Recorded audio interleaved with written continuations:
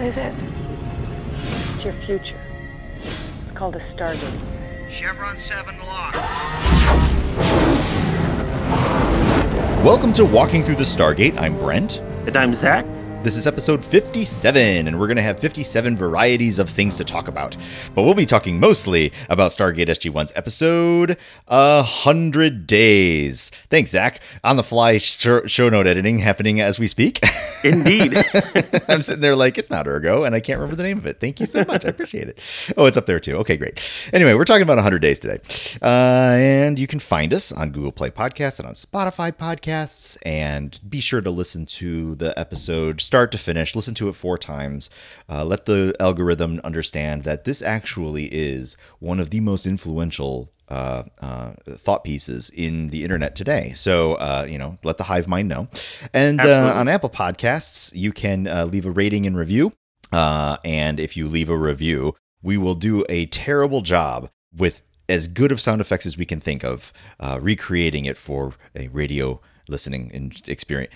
Something. I don't know. Words. Yeah, we'll totally do that. And you can contribute to that if you do a rating and review. So, get on it and tell folks about us so that they can find us too. And Zach, if a person is listening to us for the first time and they're like, what are you guys going on about? Yes. Why? How might they let us know that they are really deeply confused? Well, if you want to let us know that you're deeply confused, one of the ways you could do that is to give us a 5-star rating and says, huh, in there, and then we'll turn that into a really fun audio thing for the podcast. But if you're not quite ready to hit that 5-star rating now, which you should be because we're just cool. But if you're not, that's okay. You can email us at walkingthroughthestargate@gmail.com. That is walkingthroughthestargate@gmail.com. Precisely as it's supposed to be. Exactly as it sounds. Well, exactly as it's spelled. Yes. There you go. You can also find us on Twitter at Stargate Walking. Engage with us there. Or Facebook. We have a Walking Through the Stargate Facebook page and a Facebook group. Join the conversation and do all of that stuff. And Brent, we have been talking for probably a month now about other ways to engage with people. And the reality is that my computer is old. And my computer does not operate as well as it should. It's actually kind of miraculous that we are able to do what we do. The other day, it just decided to die. It came back to life, but it did just... So, without this computer, I cannot podcast. No, it's a fact. It is. So we've been talking about this, and I just want to tease that we are planning to get a Patreon together, so that if this is something that is worthwhile to you, you could toss a few shekels this way, and we would happily use those shekels to facilitate the purchase of new equipment that podcasting can continue. Because, as Brent said, this is the best thing in the universe, and so it needs to continue, and we need your help to make it happen. Yes. And Zach and I had been kicking around ideas about what tiers to be thinking of. We're still thinking things through. Zach, I just had an idea all of a sudden. I remember a while ago, somebody was making a comment. Somehow monetization came up. I think it was in the Facebook group. This was a while ago, and we were making jokes about selling mattresses or web space stuff. And a thought just crossed my mind about intentionally creating really goofy ad spaces. Right, as a level. I mean, I'm just Zach, you and I need to talk about this more. We can't do this while we're podcasting, but the concept of oh, wait a minute, that would also be fun. That would be fun. That would also be something that at the appropriate level, those who are Patreons could assist in the coming up with at least ideas of topics, of things to advertise, and go from there. So a little like the old Prairie Home Companion commercials. There you go. We could have a podcast brought to you by ketchup. Right? That's right. Homegrown ketchup. Gardens. The vegetable from my family growing up. What's wrong? You got a side of ketchup. Yeah. I put vegetables all over my hamburger. What are you talking Yeah, about? I mean, come on, look at it. This thing is healthy. Absolutely. Totally healthy. Yeah. Anyway, so we got that going on, which is nice. So just stay tuned. We'll give you more information about that in the upcoming weeks as we get that set up and prepped and ready to go. Sounds good. Also, Brent, as we record this today, last night there was a huge tweet storm on Twitter about Stargate. Joseph Malozzi, one of the showrunner type folks, I can't remember what his official title was, for SG-1 and other iterations of Stargate, kicked off this big tweet storm. It's all there, so you can go find that information on your own Twitter account. Unfortunately, I had a Christmas party last night that I had to go to, which prevented me from actually engaging in that at all. And Brent's excuse is that he forgot. Oh, yeah. No, I totally forgot. Look, I keep telling everybody that me and social media, we don't get along so well. And like, I keep telling you that it's the truth. It's like, oh, right. There's a thing. Wasn't there a thing? Was it a cloud burst? What was it? Oh, a Twitter storm. That's right. So that's my excuse. Yeah. But it was there. I've looked a little bit at it. It looks pretty cool. Just some conversation from folks. And hopefully it will encourage MGM to create more Stargate content, because that's frankly what the world needs and deserves. Yeah. I mean, Zach, you and I, we're doing our part creating Stargate content in a way. But we need stories. We don't need a couple of yahoos on mics just talking at each other. We need stories, man. Yeah. I mean, we've already got a 10-year plan here. We need a 15-year. That's only sensible. That's how this works. That's that. Yeah. So, okay. Brent, shall we dig into 100 days? Yeah, let's dig into 100 days. Let's do this. All right. Let's do this. So the director for 100 Days is David Warry Smith. We've seen his name quite a number of times. This season, he did Pretense earlier, and then, of course, this one. He has one more episode that he's directed in season 4, and then we will have to bid adieu to David. He did do quite a number in previous seasons. Check out some of those other episodes to learn more about David. The story for this was credited to V.C. James, and the V stands for Victoria. This is her only Stargate writing credit. She does have a production associate title for a good chunk of season 2. Most of her career has been spent in that production side of things in movies and TV. So her career began with in 1986 with Night Heat. And if you know anything about Night Heat, go ahead and let me know. Sure. Let us all know. Yeah. She's been a part of the production teams for TV shows like The Outer Limits and Reaper. The Outer Limits is incidentally where Brad Wright, one of the teleplay for this and one of the co-creators of the show, he was working on Outer Limits when Stargate began. Reaper is a show about the devil and stuff. It's a comedy. Okay. It's the devil got, and stuff. I'm blanking on his name. I can't remember. But it's got a famous guy who plays the devil in it, and it's good. Oh, good. Okay, great. Anyway, V.C. James also worked on movies such as Elektra and Scooby-Doo 2: Monsters Unleashed.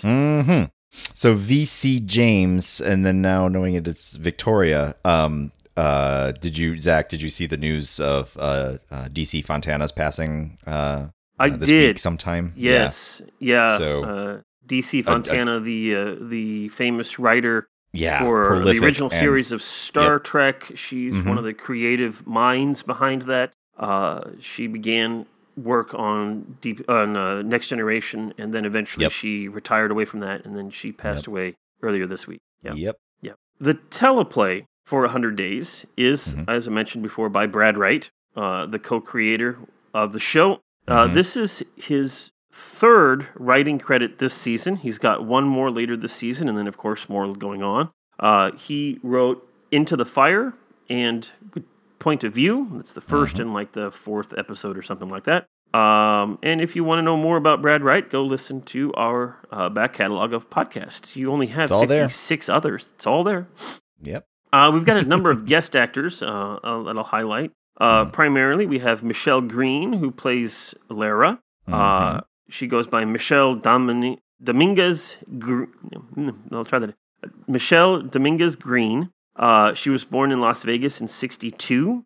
She studied ballet as a child and then was enrolled in the high school drama classes in junior high because she was apparently very shy. And later she went on to study theater at the University of Southern California. During her college years, that's when she began work on television. Her first role, according to IMDb, was playing on Laverne and Shirley. She played a small character on Laverne and Shirley in 1979. After graduation, she landed a role on the series Bay City Blues in '83, and then she moved on to play Abigail Perkins in L.A. Law for quite a number of years on that show in the mid-'80s. Michelle is also a singer and songwriter. She's released 2 critically acclaimed bilingual albums, one in 2002 and the other in 2006. I'm not going to try those. Those are in Spanish. Ojo de Tiburon. There you go. And Luna Roja. I got that one. That's easy. There you go. So those are... Thank you very much for that, Brent. Sure. I studied German. I didn't study Spanish, so I don't trust my Spanish. Yeah. German. What would it be? Oyo de Tiburon. I guess it would probably... It'd be more or less the same. Yeah. Oh, yeah. Anyway. Anyway. Oyo. Okay, so that's Michelle Green playing Lara. We have Julie Patzwald, who plays Natha. She was the young girl in the show. She was born in 1980 in British Columbia. She is probably known best for Disturbing Behavior in 1998 and The Guard in 2008, and John Tucker Must Die a couple years before that in 6. She actually will play another character in Stargate Atlantis, and I want to say it's the first season of Atlantis, so we'll see her pop up again. Sadly, she died by suicide in April of 2012 after suffering from some chronic pain from an undisclosed origin. Sorry to hear that. So, yeah. The other young person in 100 Days is Garen, played by Shane Meyer. He began his film career when he was 12 as Clint Eastwood's son in the movie Unforgiven in 1992. Oh, okay, yeah. He also played a young MacGyver, young Richard Dean Anderson, in a Really? couple of episodes of MacGyver in the 1985. That's fun. And according to IMDb, Richard Dean Anderson, or at least MacGyver, was one of his childhood idols on television. And so in 85, he got to play that.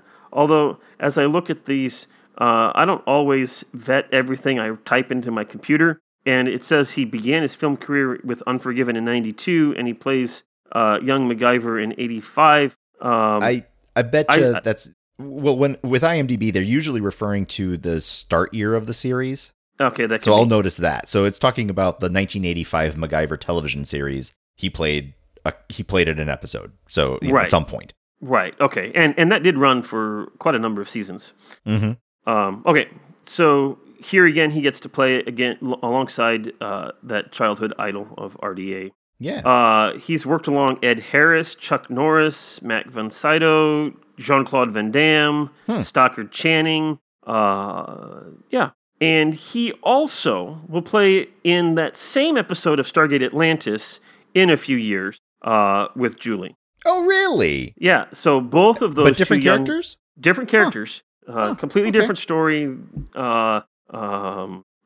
And different characters in that one, but they're together. 100 Days originally aired on February 4th, 2000. Number one in the charts in the U.S. was still I Knew I Loved You by Savage Garden. I Knew I Loved You. So as soon as I pulled the song up, Like I was singing every word. Oh yeah. as soon as I got it, I'm like, all right, this one. So I knew it. I just didn't know that I. Anyway. Okay. And Yay, in the Savage UK, Garden. what? Yay, Savage Garden. Yay, Savage Garden. Yeah, you're a big fan of Savage Garden. Well, I was. You were. Okay, come on, admit it. You still are. You still love them. So I to will your core. completely admit that that though I don't pull up their albums on purpose, whenever a song comes on, I'm like, yeah, this is a good jam. Like, Nice. That and Seal. I'm a really big fan of Seal, which surprises people. I don't know why it surprises me. I don't know, whatever. Have been for the longest time. And so like, you know, like a Seal song will come on and I'll just be rocking out and folks will be like, really? This is like for old ladies. And I'm like, no, it's not. It's for hip young people like me. In the UK, they were listening to Rise by Gabrielle. I am genuinely surprised at how frequently these UK charts are throwing songs my way where it's like, I have never heard of this song in my life. So we're going to be going through the box office with this song playing in the background. Do you think it's going to be, what do you think? It's going to be like a strong, like, with a title like Rise, I think this is going to be, it's not going to be super fast. Right. But it's going to have that strong drive. That, so like, it's going that, like to be, there's going to be like a swell or something that we're going to have to deal with here. Oh, I'm certain there's going to be a swell at some point in time. Yes. But even so, it's going to be leaning forward and moving forward, but it's going to be the energy of the song itself, not the speed that moves it forward. Gotcha. Okay. Not the tempo. So you ready for this? I'm ready for this. Ready for this strong song? Okay. All right. Here we go. Okay. And there. Oh, and now as we rise with Gabrielle, we let out a scream for Scream 3, which is number 1 in the box office. And this rise creates lots of wind and insanity because, well, let's be honest, lots of girls screaming creates a hurricane. The hurricane is number 2. Little Girls, Stuart Little, number 3. When is this happening? Next Friday is the concert for Gabrielle where all this rise is happening. So next Friday is number 4. And how do we know this is all good? Well, we only know because it's in the eye of the beholder, which ran out the top 5. Nice tie-in. There Excellent. you go. Okay. I feel proud of So what should myself. we do? Should we cue it up so that we're fading out now, or that the swell is happening now? You know what? I'm going to let you swell and rise as you desire. Here we go. There's the swell. Oh yeah, man. Found another gear. Look at that. All right. Now we can let it go. All right. Okay. So that was in the box office that week of February 4th, 2000. I hope this lines up. I really hope this lines up. Otherwise, we've just put a whole lot of effort into something that is going to be really tough for me to figure out how to make work. I have every, I trust you. You know, I have confidence in you. That's the word I was looking for. Okay. Oh boy. Or it'll be really funny. Hey, well, one way or the other, I'm going to make this thing work. I'm going to try. I'll find a way. All right. So a couple of days before this episode aired, on February 2nd, the Bulgarian composer Todor Popov dies at the age of 79. On February 4th, the German extortionist Klaus-Peter Sabata is jailed for life for attempted murder and extortion in connection with the sabotage of German railway lines. Wow. This has nothing to do with this guy, but I had a professor in my master's program whose name was Klaus Peter. Also from German, but totally not related to this guy at all. Sure. Probably. I was actually part of the team that helped hire that guy. I was the student rep on the hiring committee for Klaus Peter. So that's kind of cool. I have never had to read as many CVs as I did for that. Oh my gosh. Yes. Yeah. All right. On February 4th, Carl Albert, the American politician and the 54th Speaker of the United States House of Representatives, dies. Gotcha. I don't know who that guy was either. Okay. Yep. Whatever. Yep. On February 6th, a couple of days after this, we have the NFL Pro Bowl for 2000 in Honolulu, and the NFC beats the AFC at a score of 51-31, with Randy Moss, the Minnesota Vikings wide receiver, as the MVP. Yeah. Okay. Yep. So that's what we have for what was happening around this date. This is kind of a boring time of Sure was. Yep. life. So there you go. I do have a couple of bits of trivia for this episode. The village set was left over from the TV series Border Town that aired from 1989 to 91. Okay. It'll be used again for another episode of SG-1 later on. And they had planned to use it for an episode of Stargate Atlantis a few years after that. But by that point in time, the set was in such disrepair that they had to move it to somewhere else. Yeah. And, my reaction, I don't actually know the show Border Town, but yeah, I was thinking to myself, my goodness, this is a pretty extensive set. Like, well, okay, now I know that, yes, it is an extensive set. It was just built for something else. Yep. This is not I have to build hell for 2 episodes right. in the middle of season 3. Correct. Yeah. The particle beam that is being fired at the Stargate to melt an aqueduct, the sound effect used for that is the same as the Gould ribbon device. Oh, I'm surprised I didn't recognize that, but yeah. Yeah. And I was listening for it, and I think they manipulated that a little bit because it didn't strike me as quite the same thing. Maybe there was just enough visual differences that it shifted gears in my brain. I'm not right, sure. Exactly. Now, as for the illustrated companion, there is, I didn't know this until I read this, there's a great deal of fan differences of opinion on this. Some really like it, some don't like it at all, some blah, blah, blah. But one of the things that was mentioned is that Brad Wright, the actual teleplay writer for this episode, actually got his beginning in writing plays as a playwright, which is why things like the dramatic qualities of this and other of his episodes. I see. Wrote Solitudes from season 1. Yeah, right. You really get that coming out with this type of episode. Yeah. But a lot of people really have strong feelings about this episode, one way or the other. And then the question becomes, at the end, is Lara pregnant? And does O'Neill know about this? And if he did, would he have left? And according to Richard Dean Anderson, he says that if O'Neill knew that Lara was pregnant, he would not leave at all, period. End of story. So there's that. Yeah, I could see that, for sure. Yep. And then as for the title of this episode in other languages, most of them just are some sort of variation on 100 Days itself. However, in French, they call it La Pluie des Feux, which is the fire rain. Totally butchered that. In part on purpose, in part because I don't know French. Also, it's probably going to irritate my wife just a little bit hearing that. Yeah, she's probably just like, it's like fingernails on a chalkboard. Yeah, she studied French. Yeah. So there were a couple of goofs that I'll highlight here. One, when the meteors fly over in the opening scene, they come over with the sound of the swoosh as it goes, which is probably a reasonably accurate swoosh. However, those things were moving several times the speed of sound, and so you would see it, and then you would hear it. They wouldn't be coming at the same time. And then you'd also probably hear that boom from the sound barrier being broken and all that stuff. All that, so I will forgive that for the sake of storytelling. Yes. And then the meteor crater that O'Neill is standing in is clearly a mining quarry, not an impact crater. Yeah.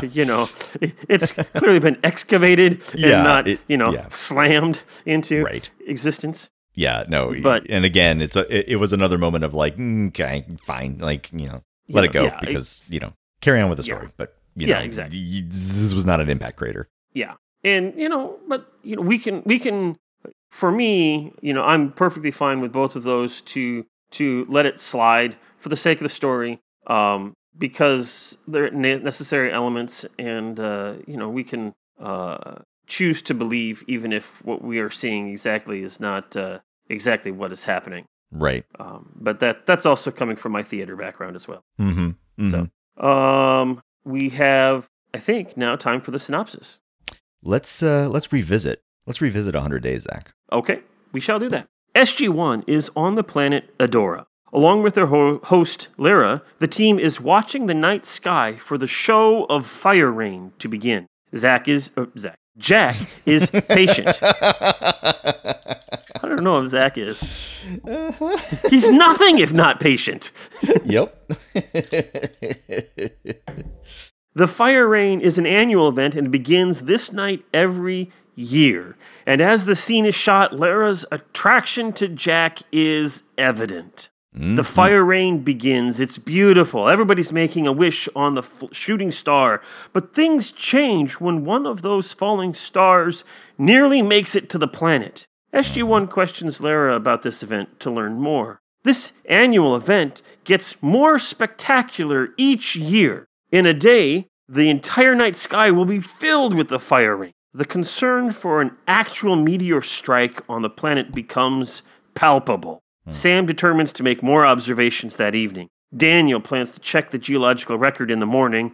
Jack decides to make a wish. The next morning, Carter explains to Lyra what's happening. The orbit of Adora intersects with the asteroid belt in their solar system, so each year the fire rain comes. And about every 150 years or so, the planet passes through a particularly dense part of the asteroid belt, leading to the fire rain striking the planet, which could lead to cataclysm should the meteor strike the area around the village. And unfortunately, this year appears to be that time. As Daniel heads off for his geology expedition, Sam returns to Earth to input her data into the base's computer. Lyra invites Jack to talk about the negotiations between the two planets. Adora has Naquadah.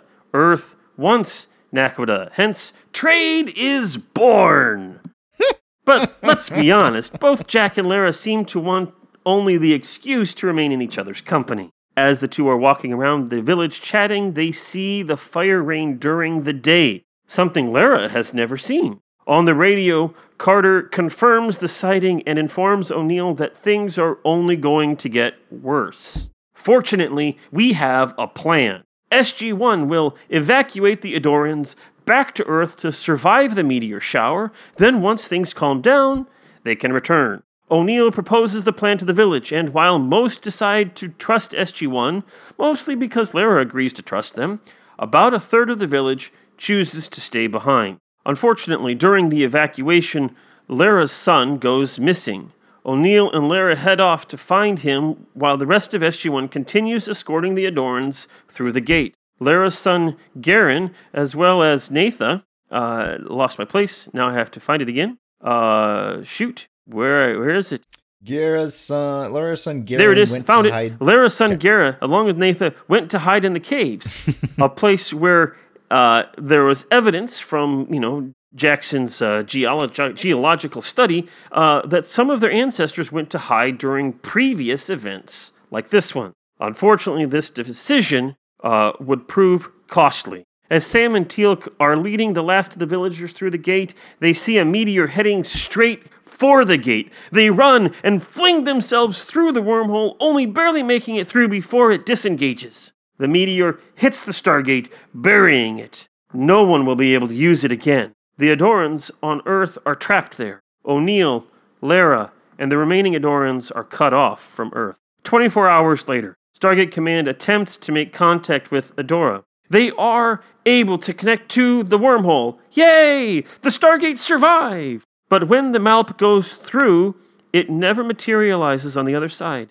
Carter surmises that the Naquadah from the asteroid became molten during the strike and cooled over the Stargate to create an impromptu iris after the collision. If they can't figure out a way to get through this iris, all is lost. But don't worry, because Sam has a plan. Yay! She always has a plan. Yay! Drawing upon what Sokar did to the gate when he wanted Apophis's body, Carter wants to build a particle accelerator and use it to heat up the tiniest pocket of air between the Naquadah iris and the wormhole, and then with the iris heated, another kawoosh should open a cavern big enough from which they could dig out to the surface. It's a good plan. It's the only plan they have. Unfortunately, it'll take several months to execute because they frankly have to build a particle accelerator. Mm-hmm. Sam spends all her time focused on saving Jack. He shouldn't have to wait so long to come home. Back on Adora, O'Neill and Lara head back to the village. Much of it has been destroyed, but there are survivors. Over the next several months, O'Neill helps the village rebuild. But he also spends time trying to find the Stargate to no avail. It's gone. He falls in love with Lara as she helps him through his own grief of losing his old life. Slowly, he integrates into the Adoran lifestyle and begins to accept that this is his home from now on. When Lara finally sees in his eyes that he's accepted this place as home, she asks him for a child and to build a family together. She asks him if she can get rid of his clothing and equipment left over from his SGC days, and he agrees. Carter has finished her particle accelerator and uses it successfully. Unfortunately, the gate is on its side facing up, and so when the Malp passes through the gate, gravity took over and hurls it back through the gate, destroying it. But Carter and Teal'c don't give up. Teal'c gathers the equipment he needs to hang above the Stargate and begin the process of digging to the surface. But time is limited. He'll only have 4 hours of breathable air to make it to the surface. And because of how the gate is, Earth will not be able to assist at all once the gate closes, otherwise the Kawush will kill Teal'c. Mm-hmm. Nobody wants that.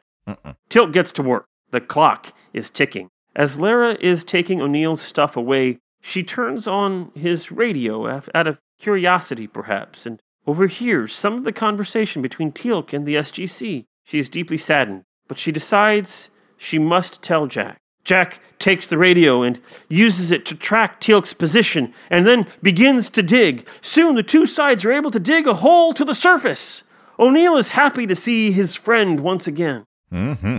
They dig the Stargate out. The Adorans on Earth are able to return home. Jack makes the painful choice between remaining on Adora with the woman he loves and returning to Earth and his old life. As Sam looks on, she tries not to show any emotion at the connection Jack and Lara clearly have. He chooses to return to Earth and to SG-1. As SG-1 departs, we fade to black on Lara, holding her stomach. The end.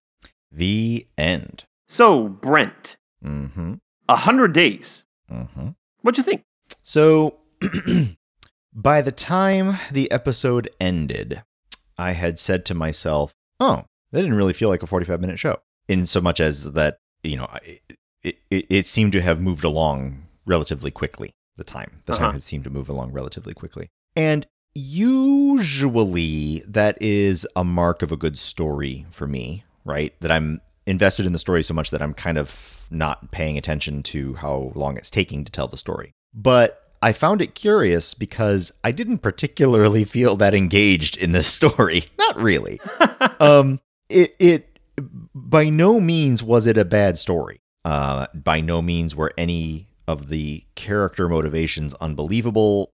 By no means were any of the reactions, the people's reactions to the things that they had happening, unbelievable. Like, everything was very, well written. This was a well written story from the point of view of character movement. And so when you were saying that Brad Wright had his writing chops from the stage, like, that I think is showing pretty evidently. Like every single point of character exposition is very believable and it's very natural, flows one to the next. Such that the real actual story of Jack O'Neill and his isolation and how that has transformed him and how it transforms Lara and the town itself and a little bit about what the SG-1 team is doing. It's all very clean. And connected. But there was just enough, this might just be because, it might not be the best to admit or view it from this point of view, but like Jack's story, I was just like, meh, yeah, it's a bummer. And yeah, you got to adjust. And yes, the way that it is showing how he is adjusting is plausible. And yes, this would be sort of how a character would, or how a person would go through it. You know what I mean? Like, everything about it was fine. Mm-hmm. I was just like, meh, okay. Yep. I mean, and maybe it's because I know, at the end, he's going to end up back to the SGC. So I'm not really too invested in what looks like his investment in his new fate. I know that it's going to be pulled back some, and so it's a little, I don't know, I just didn't really feel like I was putting roots down in this idea. But then there's sort of another little element, which is by the definition of how this isolation came to be, and by definition, the need to reunite the team by the end of it, you have to have a second story going along that describes why the isolation happened and what steps were taken to bring the isolation, to undo the isolation. And that's the bury the gate and have an impromptu iris over the top of it storyline. And that storyline it just feels like it's grasping at straws, but it's grasping at straws for reasons because there's just a little bit of uncertainty around certain like scientific elements within the construct of the story that make it just shaky enough for me to be like, well, I mean, I know what you're saying here, but I'm not sure that I believe what you're saying here. So what do I mean? Sam and Teal'c go diving through the go diving through the event horizon just before the meteor strikes. What's to stop all the meteor from going through the event horizon too and meeting them on the other side? Like, you know, they're just as much physical matter as the two people that just went jumping through. You know, but I get it. For purposes of story, we're not going to have Sam and Teal'c diving through the event horizon only to be followed by, like, you know, a flaming ball of whatever. Yeah, right, exactly, destroying the SGC. But you know, like, so I'm like, okay, I'm gonna have to suspend disbelief on that one because, you know, we can't have that happen. So the gate gets knocked over and buried, and, you know, molten Naquadah cools over top of this gate. We've also already established that Naquadah is an extraordinarily reactive substance, yet we're kind of retconning that right now of like there's stable forms of it, and it's now it's so stable that it can endure a very, very high energy event without consequence, other than melting and reforming over the top of something. You know, that's me being nitpicky, but it's still like I'm going to have to suspend that disbelief a little bit too. Well, okay, to be fair, the gate itself is made out of Naquadah. Yeah, but we also have like a whole story arc of an entire like floor of the SGC facility being like liquefied because a drop of Naquadah touched something else. Like, you know, like we're playing around a little bit too much with some of the material properties that make me just go like, I don't know. So I'm willing to let it go. I'm recognizing that I'm just getting in my own way on this one, right? Like, I'm not actually going to be sitting here like dying on this hill. I'm just sitting here just like, well, what about that? And then the physics of the Kawoosh are a little bit peculiar. Like, fine, we have to set this thing up so that we have this long period of time before there's resolution here. And so what do? Well, we're going to have it be impossible to have things materialize because there's an impromptu iris over the top of it. But presumably the whole reason why things can't materialize is because like they're like the iris is precision engineered to the point that we're talking about subatomic particles needing to materialize first, right? Like theoretically that iris is so close to the event horizon that there's like literally not even air in between those two spots. But that can't be what has happened with a buried gate. I mean, it's rubble. It's fill.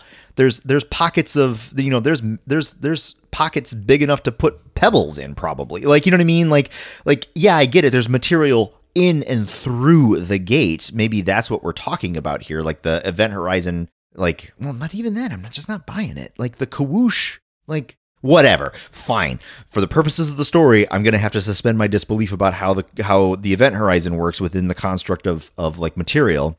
And we have to have a particle accelerator in there to get a little bit of vapor to get in there to get the Kawoosh to actually carve out a little beehive above the thing. Fine. You know, and then we get Teal'c in there. Fine. And he's hanging from the ceiling. Fine. And he's got only 4 hours of air. Fine. You know, like all that's still okay. Like then the story kind of gets back on track. But for a decent point there in the middle, I'm like, well, what about this? Well, what about that? And again, that wasn't the story, right? The story was about Jack. The story was about Lara. Like that's what the story is. We're just setting up this isolation thing to allow for some plausible reason why Jack's all by himself, separated from the team with no hope of return for months. That's the point. That was what the story is about.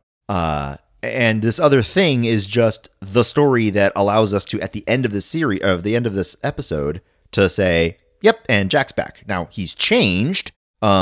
Everybody's changed. It's been 3 months. You know, a side note, like a little thing that I wrote down was like, you know, SG-1's doing nothing during those 3 months, right? Like, obviously, yes. But on the other hand, like, that's kind of a big deal to just sort of skip over the top of. Like, they're doing nothing but trying to figure out how to create a particle accelerator, and even then, only one person is doing it. Like, what's Daniel up to? What's Teal'c up to? And it kind of doesn't matter, right? Because the story is about Jack.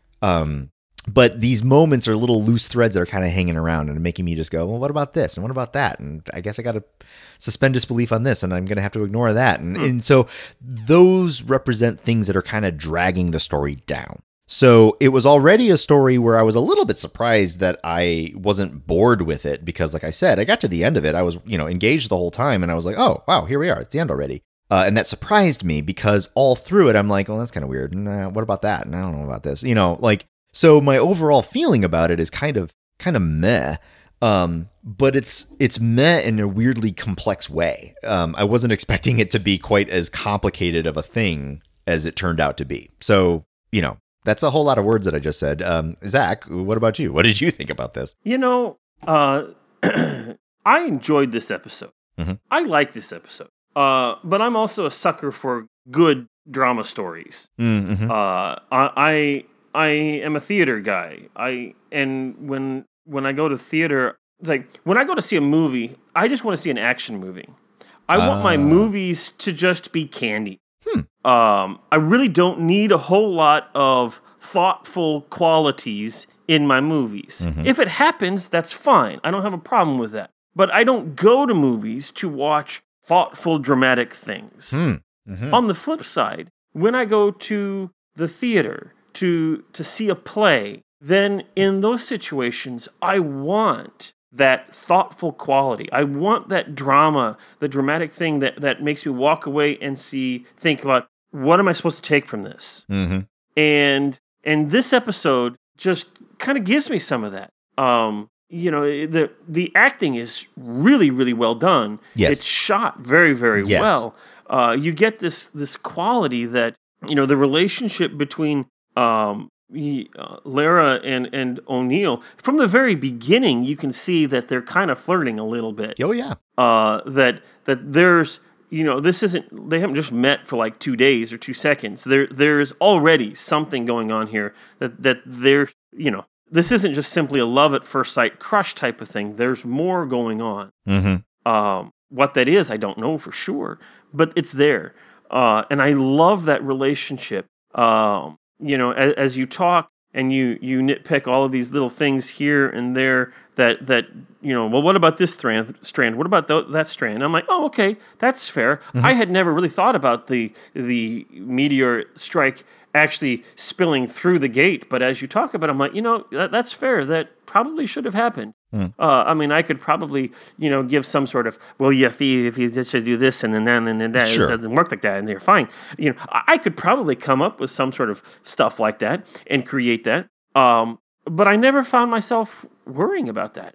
They got through, and there's, you know, the thing that stretches my incredulity a little bit is well, we just need to build this particle accelerator type of thing, but we don't have one. So basically, I need to invent it first. The only thing I know is that Sokar had one. So, okay. And then 3 months later, she has one. That right there strikes me as a little bit, yeah, okay, fine. Right. But that part I will set aside because then there's this story. You know, you see O'Neill enter into this village, and he becomes a part of it. One of the complaints that I've heard some people say is that no way would Jack have gone native in 90 days or in 100 days. No way would it have only taken 3 months for him to gone all the way in on this story, or, you know, into this world and forgotten the SGC. And I could buy that argument. I'll stick a pin in that Maybe. one. I'll want to come back to that. I mean, if you want to make that as a claim, like, okay, I won't hold it against you. But I don't care about that.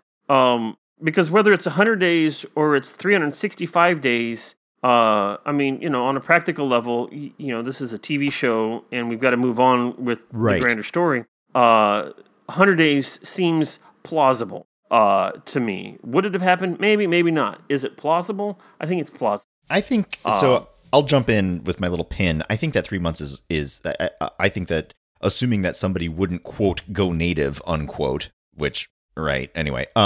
Within 3 months, like a careful watch of the story obviously shows that what happened was that Jack O'Neill, after 3 months, said to himself, the likelihood of me returning to Earth went from 0.01% to 0.000001%. I might as well be here now. Like, he didn't like completely change and alter and abandon his previous identity, not even in the slightest. I think that criticism is trite, or if not trite, certainly lazy. Like, what happened is that we saw a person accept his situation after 100 days, not completely fundamentally change in 100 days. I would agree with that. And that's why I don't really hold a lot of stock in that argument either. I think what happens after probably about 2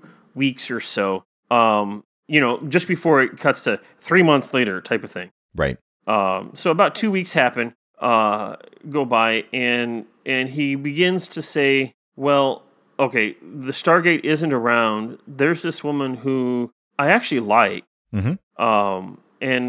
And she's helping me with this process. And she's been through this grief before with her own husband. And that little scene there when she's like, for 100 days, I didn't leave the house. I didn't talk to anything. And he's like, well, what happened after that? Well, I left the house and I talked to people. Right. Didn't mean that. That was a beautiful. It's like I didn't stop grieving. Right. I didn't stop missing my husband who died. But what I did do is I kept moving forward. Mm-hmm. And I just really appreciated that. So that for me was like, okay, O'Neill is like, well, I need to keep moving forward. And where am I moving forward? Well, right here. This is where I'm at. And that happens. And actually, I think the point where he finally accepts where he is, when she's like, after 3 months, she's like, well, can I just get rid of this stuff? Is that okay? And he's like, well, wait, that's good stuff. And then he's like, well, does it remind you of this? And he's like, get rid of it. It's time to move on. That's the moment. And that's after 3 months. And I buy that.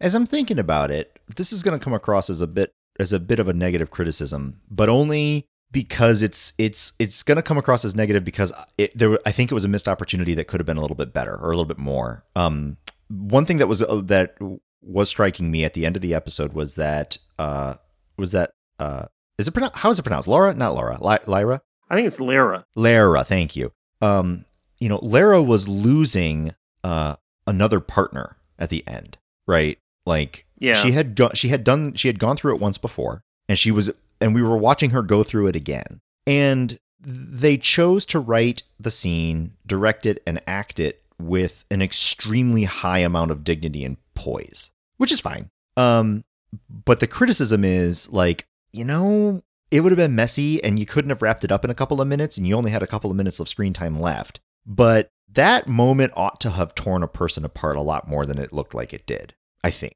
Like, from her point of view, Jack was there forever now, and she might be moving into a mental space of like, this is wonderful. It's not like a replacement, but it is it's another life building moment with a person that I care for deeply, and to have it, and to be witness to it falling apart before your eyes probably should have had more negative weight than it did within the emotional portrayal of it. And again, I can see that. I grant that you don't have time really to get into it. You don't have time for it to be messy. you got to wrap it up. So you keep it dignified, and you allude to this consequential moment where she is where with her hands over her womb, she is indicating that there's more going on right now, and we fade to black. Like I think that I have caught enough wind to know that there isn't much or anything else to this story, but I got to tell you, upon watching it and at the conclusion, it certainly looks like this is going to come right around and be important, which is okay, right? Like they're setting it up like this is a big deal, and I understand if it's a loose end, it's a loose end, and that's the end of it. Right, like there's it's kind of a big deal right there, and that it just felt a little too stately. Maybe is a decent way to say it. Well, I think there's a couple things to that. One, I think her moment of recognizing that she's going to lose Jack happens when she hears that. Oh, that's fair. That's radio. Fair. Yep, that's fair. And she has. There is some amount of time. It's not a long amount of time. We don't know exactly much between that moment and when they're sitting around the table and she pulls this out. You're right. But and she does look pretty despondent in that moment. And in that moment, the way she holds herself, this is a great acted moment. And how she says these words, you could tell that this is tearing her up inside, but she has some strong integrity that says, I can't love you, and it wouldn't be fair to ask you to love me if I'm not honest with this. Yeah. I heard something. And then, of course, we go immediately from this little tiny 6-inch hole in the earth where Teal'c and O'Neill are gazing at each other. Yep. To the next scene that we cut to is the gate is up, the DHD is out, people are moving back in. Yeah. Okay, that's a good point. That's a who knows week how long that was? Yeah, at right. least of work. Good point. And so we get just the final snippet of that. And so for me, here again, in that moment of goodbye, she is going to be who she is, which is stately and strong. Right. And she's tore up inside, and you can see it. You can feel it. Mm-hmm. It's right there. But she's going to not let that out in that moment because it's not helpful for her. It's not helpful for Jack. It's not helpful for the situation. I think she's already had that moment with Jack to have that conversation, to have those moments of absolute hurt and pain and despair. And by all means, when he finally leaves, especially if she is pregnant, she's going to be living with this for a very long time and just having to deal with that. But in that moment, I think that's who she is. I think that matters. I think so. Thank you for reminding me about the time. Like, in the show, they gave it a little bit short shrift because you're right. I mean, it was sweaty Jack face staring down a hole and then immediately like villagers reunited, and so you're right. Like that's not an afternoon's work. That is a meaningful amount of time between those 2 points. This is going to be another one of those episodes that I started off with one kind of rating in mind, and as we talked about it, it's gotten better. I don't know if it's gotten like hugely better, but back to my original sort of observation. By the time I got to the end of it, I was a little surprised that 45 minutes had passed. It's because the story is good. I still have some issues with the sidecar story, but the main story is good, and the main story is well acted. And talking through the hiccups that I thought I saw in the main story now make me understand that those hiccups really aren't actually hiccups. That was, it could have been maybe edited better, ?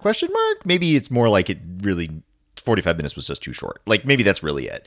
Like this isn't a two-parter, but 45 minutes, they needed just a little bit more time to make me feel as the viewer where they needed me to be at certain points of the story. There was a comment in the Illustrated Companion, I think from Brad Wright, that made me think that at some point in time in the process of this, there was consideration of turning this into a 2-part story. Yeah. But I think you're right. There's not quite enough stuff there to warrant 2 episodes. Even if it would flesh out some of the stuff to have an extra 10 or 15 minutes, you're not going to get an extra 40 minutes Right. of stuff. I think that if, as I mentioned, I was catching enough hints that this storyline might be just done forever within the story, and you don't tell me one way or the other. But if writers were thinking about really launching a meaningful advancement of the overall story or of the character development or something, like, you could probably justify 90 minutes worth of television and think through that B story a little bit more and make it a little bit more in depth, and that A story really flesh the thing out, and then you would have the time to have a viewer go on an emotional journey. But then there's also the other reality of the thing. This one was, this is going to sound a little bit tongue in cheek, but I don't mean it to be at all. This was a tender episode, and you can't really stretch a tender episode over 2 weeks with commercials in the middle and everything. You know what I mean? Like, you kind of need to get a person in the zone, staying in the zone, and then that's how you do an emotional journey with this kind of stuff. Like, you can't just like pop out, go back to your regular life, and then get right back in. If you were to turn this into a 2-part episode, then what you'd expand most would be the SGC stuff. You would expand the struggle of building that particle accelerator. You would get more of what Teal'c and Daniel are doing in that 90 minutes, and you'd have to make that some sort of quasi-perilous event happening, because that's what television has to have. There needs to be some of that in there, because you're not going to get any more of that in the O'Neill story. Agreed. But if you do that, so then you'd get. But then you would dilute the tenderness of the O'Neill story, because, could you have seen more in that story? Yes, you could have. But honestly, the O'Neill-Lara story was told. Right, yeah. And you don't need more dialogue. You don't need more walking around a set to tell that story. No, I could have used another maybe 3 minutes there at the end.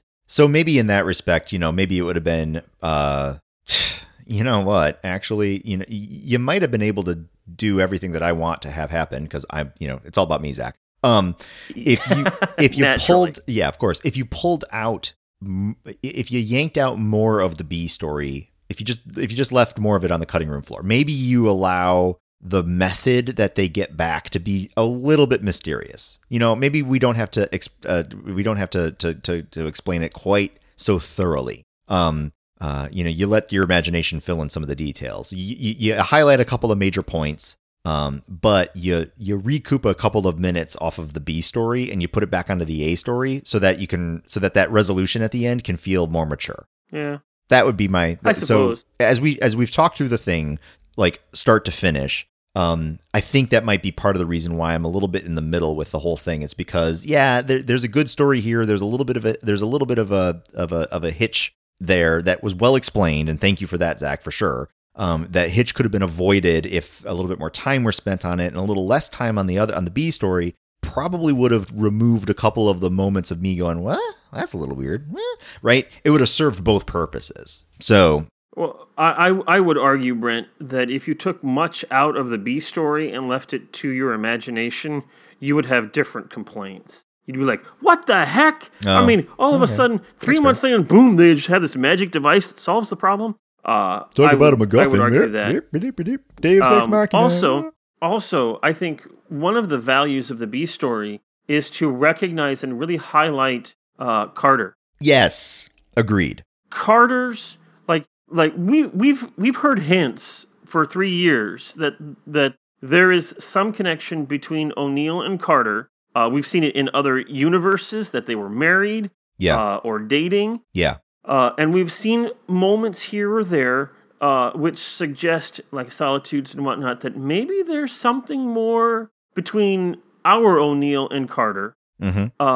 But it's always been suggested. And here we get something a little bit more tangible. You get that moment when Frasier's like, "Are you going to be okay with it?" She says, "Yeah, sure, I'm fine. What's the problem?" And we all know as the audience, like, because you love him a whole ton, Right. and you can't admit it, and you don't want to admit it, Right. but gosh darn it, you need him. Right. Because you Right. love, and then that's just really confirmed at the very end. Yes. When she's just looking on and she's just, and holy smokes, Amanda Tapping acting chops. She doesn't say anything there. It's just this look. Mhm. And you're like, wow. I mean, that's palpable. Yes. That's great acting right there. Yes. Agreed. You're right. And so that's part of this as well. This was all right. I'm glad we talked it out.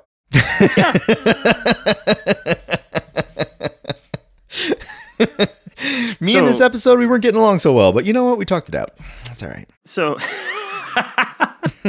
you just needed 100 days. Yeah, or 67 minutes as it happens to be. Or whatever it is. So Brent, Yes.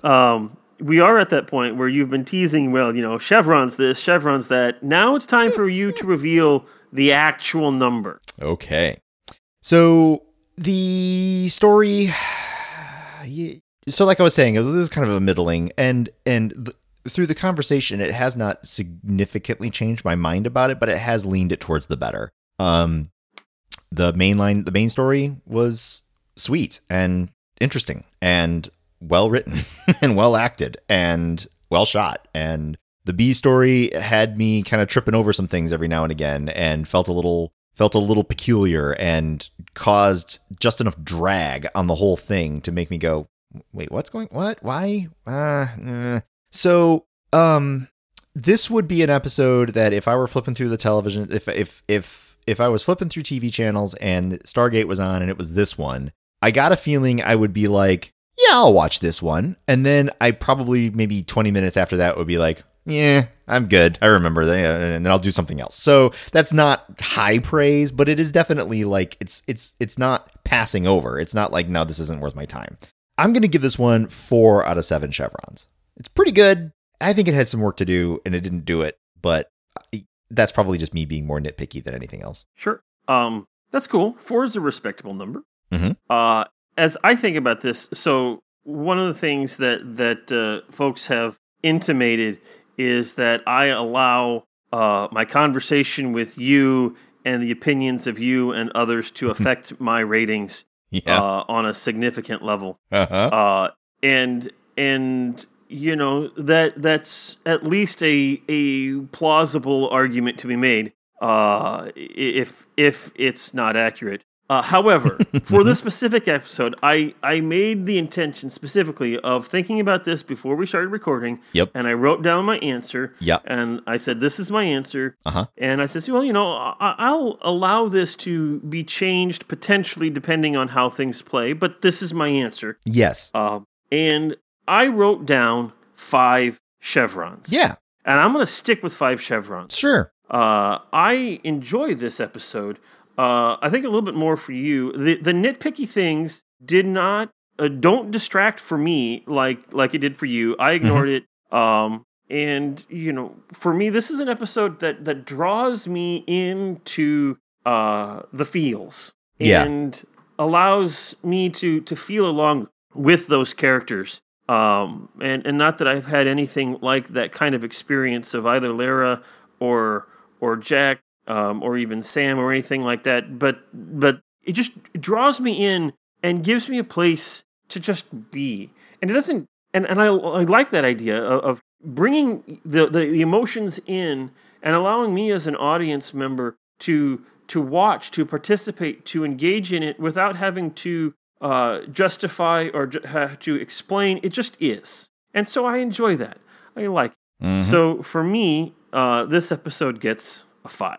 Right on. All right, That's Brent, also a respectable number. we have some predictions. Yeah. Okay. What did people think? I am, let's see here. I've got it. Okay. All right. We have a prediction from JD from Facebook. He says, I'm seeing 3s in the future in this episode. It's fine. Yeah. Yeah, that was definitely my starting position. My starting position was a 3, for sure. Okay. But I helped to influence your position. Okay. Yep. We do have a few more from online, and I'll just start from Arnocht. Mm-hmm. Arnocht says, this is a really tough one to predict since it could go two very, very different ways. Since I have to decide on one or the other, I predict that Zach will give 100 days 4 chevrons, and that Brent will also rate it 4 chevrons. Pretty close. Pretty close. Yep. And I think that's fair. This is one that could have gone either way. David suggests, in the words of Ergo, boring. You know what? The It is effects at the interesting. beginning. The juxtaposition. I'm really glad that I'm doing this thing where I insist on watching one episode a week, because if I had watched Ergo and then this one, oh my gosh, that'd have been terrible. Oh, like right back to back? Yeah. Like the pacing is just so different. Yeah. So, you had Pretense and Foothold prior to that. Yeah. And then you had Ergo, Yeah. and then you have 100 Days. And then as I look at the ones, you needed an Ergo episode in there, which was just fun. Yeah, I had to break it up a little bit. Yep. Well, anyway, what did David say? So David says, the effects at the beginning were cool, but we knew Jack would come back to the SGC and that Teal'c would not die in the Kawush hole. So there's no real tension after the disaster. Kawush hole. Zach 3.5 chevrons, Brent 3. Oh, wow. So Again, he definitely got my so we're getting starting some position right. decent predictions of where your starting spot That's right. was. That's right. But Kelly says Brent gives it a 3 because it was slow-paced story that doesn't advance much.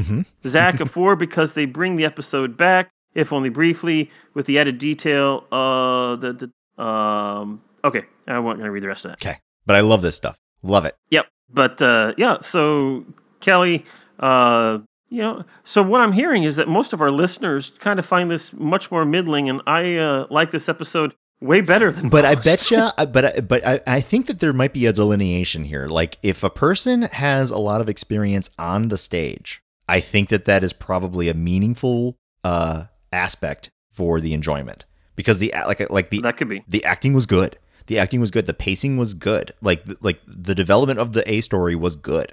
And my only criticism of it was it felt like it wrapped up a little too fast at the end there. But Yep. And I know whenever I see good work in something that I am expert in, I appreciate it more, for sure. Even if it might be like, slow pace for somebody else or something like that, right? Like, could be. Yep. And we have one more prediction, Brent. Okay. This is from Jess. Uh-huh. And like most other people, she predicts a 3 for you and a 3.5 for me. And this just continues that idea. So clearly I enjoy this better than most people. Well, and that's good. That's how we know we're different, as one of my favorite podcasters like to say. That's how we know we're different. That's right. Yeah. So thank you very much, everybody, Yeah, this for is super fun. sending in your predictions. Yeah. I find it real fun to read these things and see what other people rate it and how that affects us and such. Yeah. So a lot of people did nail your starting place. Oh, yeah. But I influenced you and brought you up to a 4. Ha-ha! And nobody Peer pressure. anticipated, apparently, that I would enjoy this as much as I do. Yeah. Well, now they know. See, now they're on the lookout. That's right. That's right. But hey, don't worry, because you have another opportunity as we move on to the next episode, which is Shades of Grey. Yeah. And so I ask you, Brent, tell me about Shades of Grey. Okay. All right. Okay. Shades of Grey. And we're not going to go to the obvious spot. So get your minds out of the gutters, friends. We're not going to go there. Are you going Star Trek? Maybe. Okay, we'll see. All right. The SG-1 team travel through the gate to find themselves on a strange world. They seem to be on the planet of a singular mind that is absolutely fascinated with the culture on Earth. They walk through a long hallway with different rooms on either side as they try to ascertain the nature of the place that they're in. Side note, they also lost the gate. That's why we're not just going back home, but whatever. They go into one room and they see a scene laid out before them. It is of 19th century Britain, and folks are enjoying tea. And they seem to all be enjoying a particular flavor. And Daniel Jackson sniffs the air and he says, Earl Grey, hot. Next, they work to another room, And they open it up, and it's still 19th century Victorian England, now that I think about it, which is peculiar. And they seem to stand in front of a large oil painting of an old man. And next to it is a person looking gazingly, the story is that he can't look at it. Oh, I'm screwing it up. Next to it is a person who's not looking at the painting at all, but looks exactly like it. And it's, hello, what's your name? My name is Dorian Gray.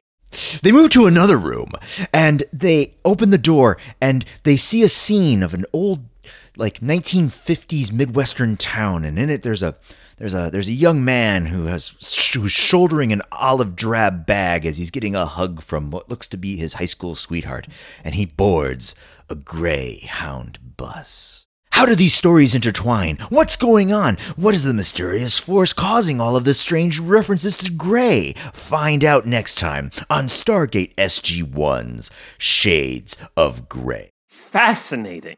How? Did I get it? Did I get it right? Sure. Oh. Yeah. Hey, that's convenient. That's exactly what I can't believe it. You nailed that story perfectly. One of these days, Zach, I'm going to be pulling out the funnies, and it's unfortunately going to be exactly right. One of these days. Well, that is true. One of these days it could happen. Yes. There have been some times when your guess has been pretty close, yes, if not with the specific episode, with something else.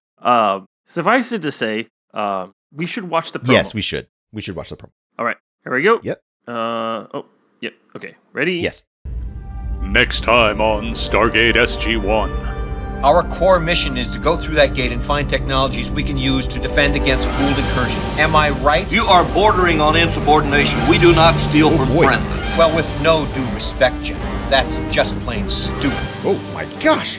After being forced into retirement, Jack O'Neill receives an offer from a former adversary. What the hell is this, a joke, Mayborn? What if I told you I could arrange for you to lead a team through the gate to acquire whatever you want, whenever? The NID? I have your first mission, Colonel. Yeah.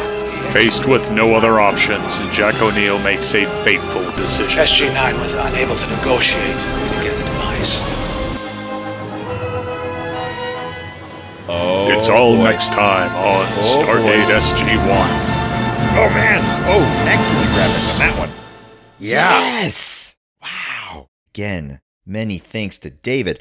We're gonna go rogue, aren't we? We'll have to wait and see. Well, I can tell because we're wearing those. We're wearing dark color tactical gear. That's true. We only wear dark color that's tactical gear if we're going rogue. Yeah.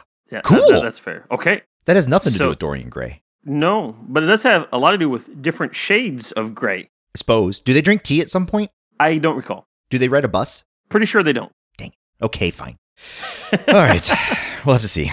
Okay. Well, cool. I'm looking forward to it. So, dear listeners, tell us what you think about 100 Days. Tell us where we got it right. Tell us where we got it wrong. Try to convince me that I gave this episode way too many chevrons. Because you all predicted that I wouldn't like it.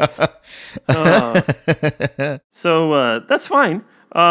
Whatever it is, email us, walkingthroughthestargate@gmail.com. Talk to us on Twitter @StargateWalking. Go to the Facebook page and poke and prod there and join the conversation in that spot. And stay tuned for more information about Patreon. That's right. Kind of excited about that. We got some good ideas, I think. Yeah. So more information on that coming soon. And with that, I'm Zach. I'm Brent.